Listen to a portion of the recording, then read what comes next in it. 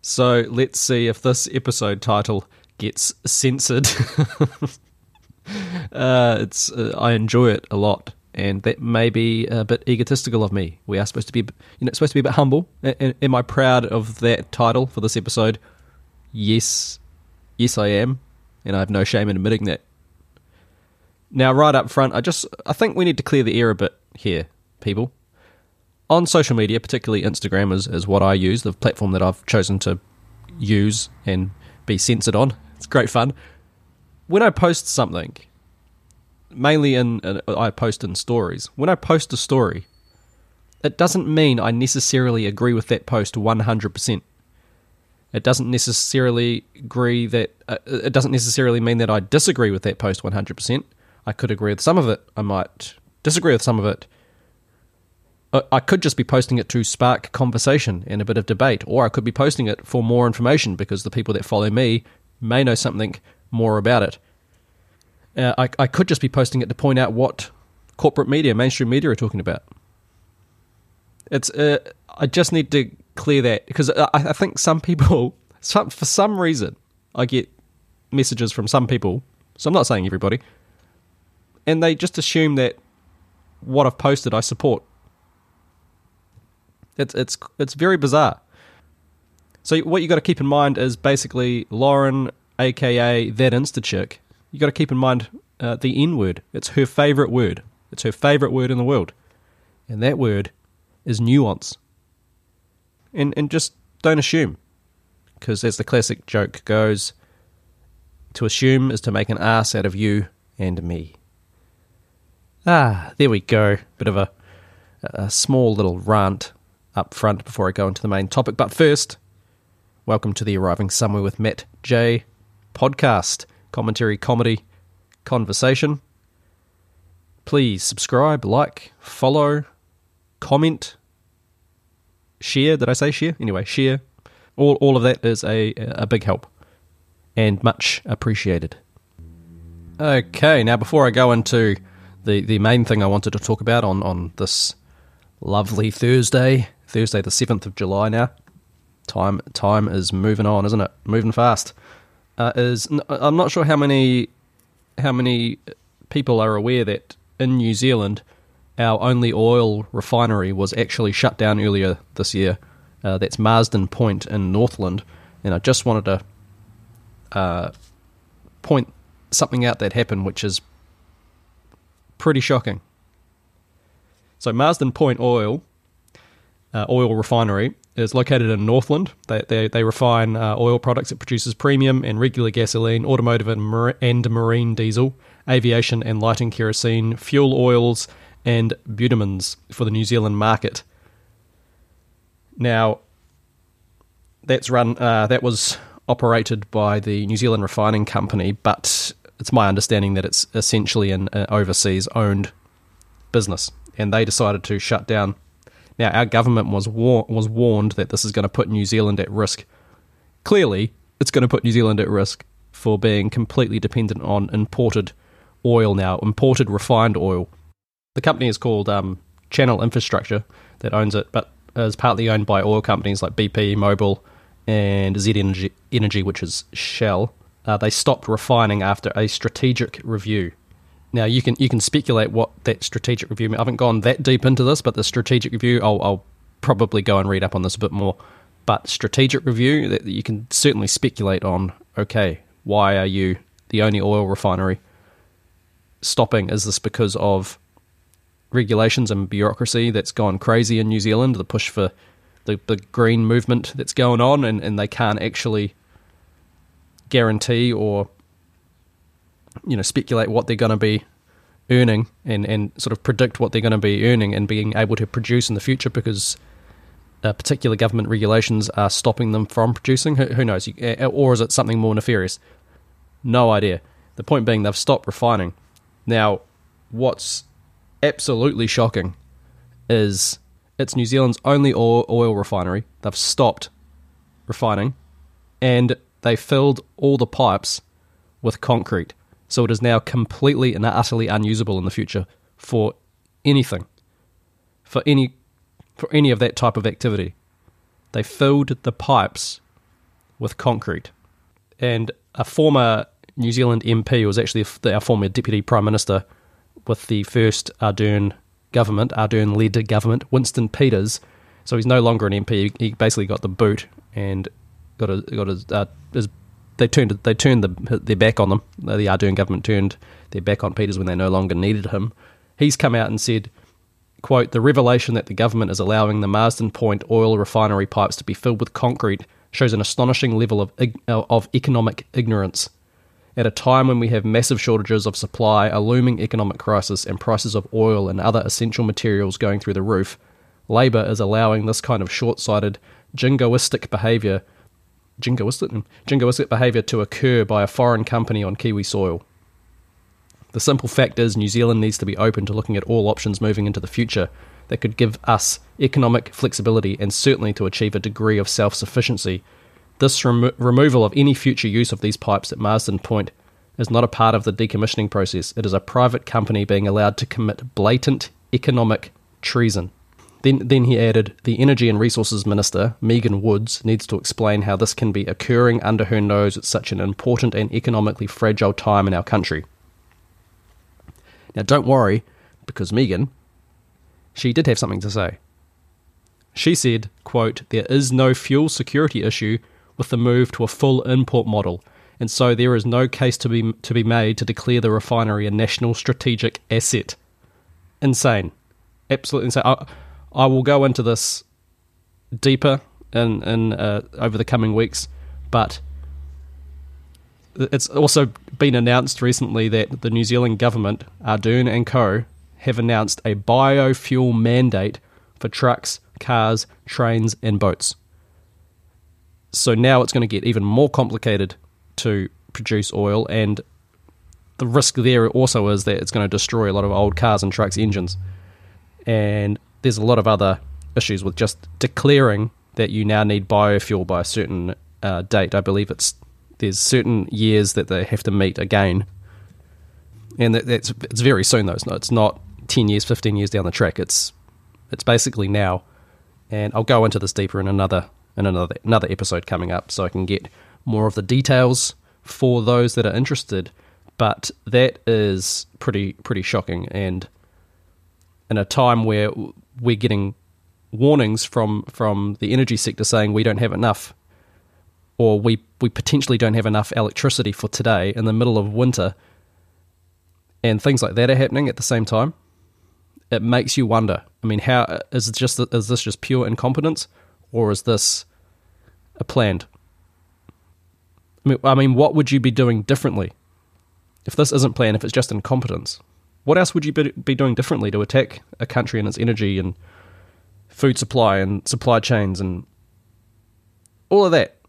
So, as I said, I'll go into this in another episode, hopefully next week, and I'll try and get a few more of the deets. But that's something to be very concerned about. New Zealand will now be relying completely on imported refined oil, and instead of thinking, maybe we already have an input model clearly, but maybe it's a bad idea to allow our only refinery to shut down too. Why do you have to go 100% to input model? That's essentially what they're saying. Well, we already have an input model, so we'll be fine. Not if the ships stop coming. Then what? And actually, what's kind of ironic, I guess it's ironic, is I was at a second-hand store the other day just looking at a few of the books. I'm sort of going around a few of the... we have a lot of second-hand shops here. Going around a few of the shops, seeing what books they have, particularly older books with knowledge of gardening and building and that kind of thing, because my newly developed prepper brain, and I thought that's just some great information to get. Anyway, they had the Long Way Round book. Don't know if you know that series. It's about Charlie Boorman and Ewan McGregor going from London to New York on their motorbikes, straight across, going through Russia and Mongolia and things like that. And I looked at it. It was $2. So I thought, oh, I'm going to get that. It's a beautifully presented book. But the cover is two guys on a motorbike. What's powering their motorbikes? Gasoline. I looked at it and thought, is this all just a pipe dream now? Pipe dream, Marsden Point, concrete. Our pipes are full of concrete. So my dreams, it's a pipe dream full of concrete. Is this just going to be a pipe dream in the future? Only the very wealthy will have access to oil, basically, to power these things. And what about trips around the country or global trips on a motorbike? Is that now just something left in the past? Who knows? At least I can look at a book of it and dream about it, even if it's not a reality right now. Hopefully one day in the future. So to today's main topic, and well, the main topic's not even going to be as long as all the stuff I just talked about. So is it really the main topic anymore? That's for you to decide. But still, I still think that the title's very funny. Now, the other day I posted about fascism, and nationalism, and the relationship words, how words have power and the relationships between words and their definitions matter, and how the definition of things, like we can't describe what a woman is anymore, that kind of thing, when you're actually destroying actual facts and reality and trying to redefine the very core. Everything's subjective, and this comes from basically communist subversion. Everything's subjective. Everything is up for grabs now. Nothing is real. There's no objective truth, and so everything is redefined, and it's used as a weapon to destroy society. And what I posted the other day, if you follow me on Instagram, it's Arriving Somewhere with Matt J on Instagram. Got to get that little plug in there. I wrote, do you think equating fascism with nationalism was a psyop to help destroy national sovereignty? Words and relationships matter. The word patriot, for example, protects Americans more from the nationalist fascist association that a lot of people make. Or did the Nazis do it themselves by including the words national in their name? Obviously, also they included the word socialist in their name, the words national in their name, and therefore people naturally associate the two. Could it also be both, the above association, and taken advantage of by people who want to destroy nation-states? My point being there is the power of word and association, and how national sovereignty is essentially being thrown out the window, particularly in New Zealand and Canada, what's currently going on in the Netherlands, other countries as well. The USA has been under attack for a long time. You can see them trying to take away they're constantly trying to take away their gun rights, and that has ramped up spectacularly over the last sort of couple of years. But if you associate fascism with nationalism, then that's evil. That's bad. Well, you can't be a sovereign nation. That's selfish. Therefore, you can't have individuality. You can't have individual sovereignty. That is selfish. That's not good for the collective. So you see how all this gets extremely dangerous, and how they can manipulate just the average citizen into following things like socialism and communism, because the whole collective ideology sounds, to the average person who knows nothing about it, sounds fair and equitable. Well, this is just the right thing to do, they'll say. And then you can brainwash people into following that. However, what's interesting is, that's partly why I talk about it so often. It's partly why I talk about socialism and communism and Marxism, collectivism, all of that so often. It is to make people aware and to get those conversations going so people can. Because, 3, 4, 5 years ago, I was completely ignorant of all this. And 5, 6, 7, 8 years ago, I fell for the leftist propaganda, and a lot of us did. And so words matter, education matters. And I'm not having a go at people here for being ignorant. This has again been, to me, it looks like an intentional play to keep us stupid, to keep us ignorant of things, and particularly history and what particular ideologies at their core actually are. And at their core, socialism and communism is evil. It's murderous, and it's enslavement to the state and to whoever is the small group that's in charge. And what we're seeing right now, in my opinion, is a push for totalitarianism on a global scale. That's why they call it the globalists, or the global elite, a one-world government. There is a play for that, and there is still hope there, though, because if that was the case that they had already won, is that we would already have, our nations would be gone, and we would already be living under it. So there's clearly behind the scenes something happening between power structures and groups. There's a battle going on behind the scenes. So there is hope still. Always hope. However, why did I?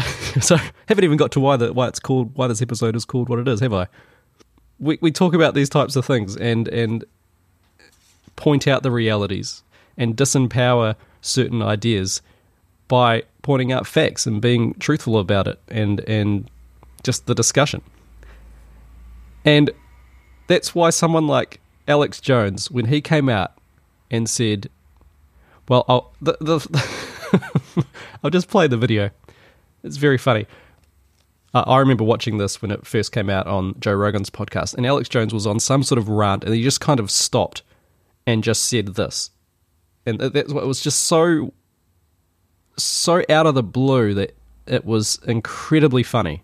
So I'll just play it. A lot of you have probably heard it, but I'll play it. It's always worth a listen. Look, here's the thing. Listen, I'm going to be honest with you. I'm kind of retarded. In that... No. That's going to be a soundbite. They're going to put that to mariachi music. No. There you go. He's kind of retarded. Now, I bring that up because for a few years, that word, retard, and let's define retard, so the fact checkers or anybody having a go here, retard. To delay or slow down the progress, speed, or development of something. From Old French retarda, from Latin, well, I can't pronounce the Latin word, which to make slow, or from tardus, sluggish. See, tardy, so it's related to tardy. There's the definition of retard. And obviously it's been used as an insult, and obviously it was used a long time ago as people with severe mental problems. Anyway, my point being, for a few years, that the R word, and in still some circles you can't say it, but the R word became this taboo word, and particularly leftists, progressive, the radical social justice types had tried to equate retard with other words that we are not allowed to say. There was there was tension that built up around that word. And Alex Jones, and yes, a lot of people would still say it. I'm just saying, as general, the public, or just as a general insult, it had gone out of fashion because of the social implications of saying it. I'll put it nicely. And when Alex Jones came out and said that, just out of the blue, a lot of the tension was released around that word for a lot of people. And now I'm just seeing it used more and more by people saying it's almost the big middle finger to people that are trying to control speech and bring in hate speech laws and things like that. That's what it is. And when Alex Jones said it, there was just this... I think it was so funny to people because you just don't hear it that often, particularly in public.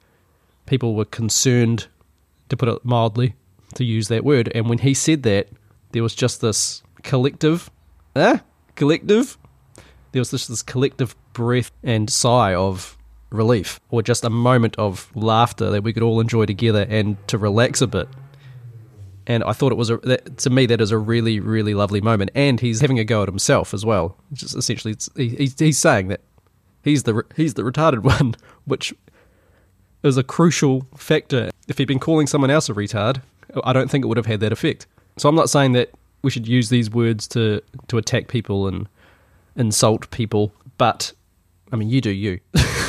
I'm not saying to attack anybody. You shouldn't be attacking anybody. That's crazy. What I am saying is that this is just it's such a great way to push back on all this control and hate speech legislation and things like that. I wonder if hate speech comes over here, or how it's going in Canada or the UK, if the UK is even allowed to say the word. Ooh. I wonder if that word would get people arrested or investigated by the hate speech police. Who knows?